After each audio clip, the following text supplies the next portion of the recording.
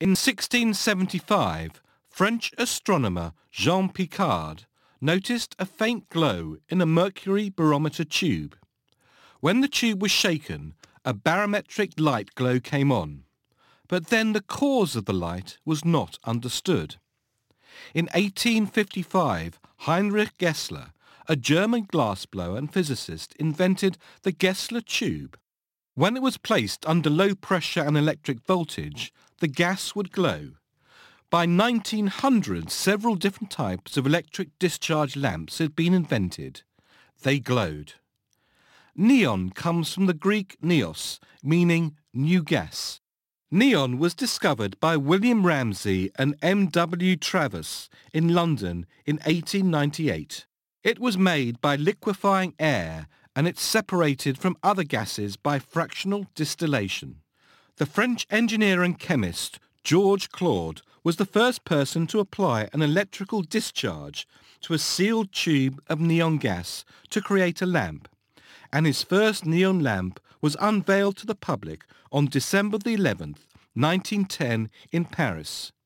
He patented his neon light tube on January the 19th, 1915 in the US.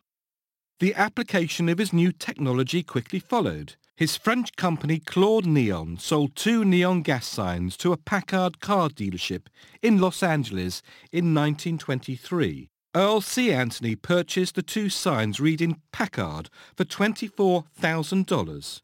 It quickly took off, with others using neon lights for their outdoor advertising too. Passers-by used to stop and stare at these signs, which they nicknamed Liquid Fire.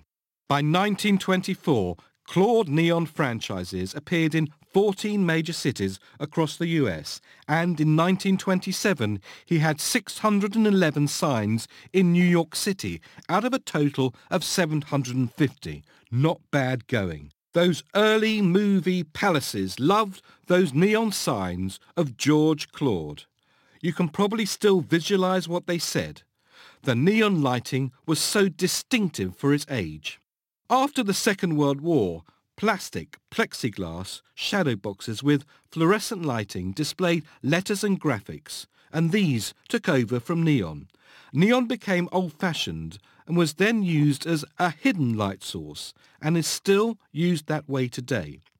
But it's being rediscovered by designers and retailers who are big adopters and users. Retail contribution fact file.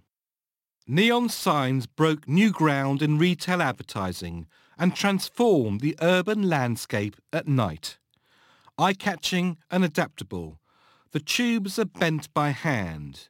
Neon signage continues to lend itself for use for logos and information signage, open, close and exits, and ambitious art installations. Those neon signs are still made by a glass bender, crafting each letter one bend at a time with the heated material. Its distinctive reddish-orange glow always catches the eye. Liquid Fire. It's an appropriate name for our neon lights and how those early signs packed the customers in.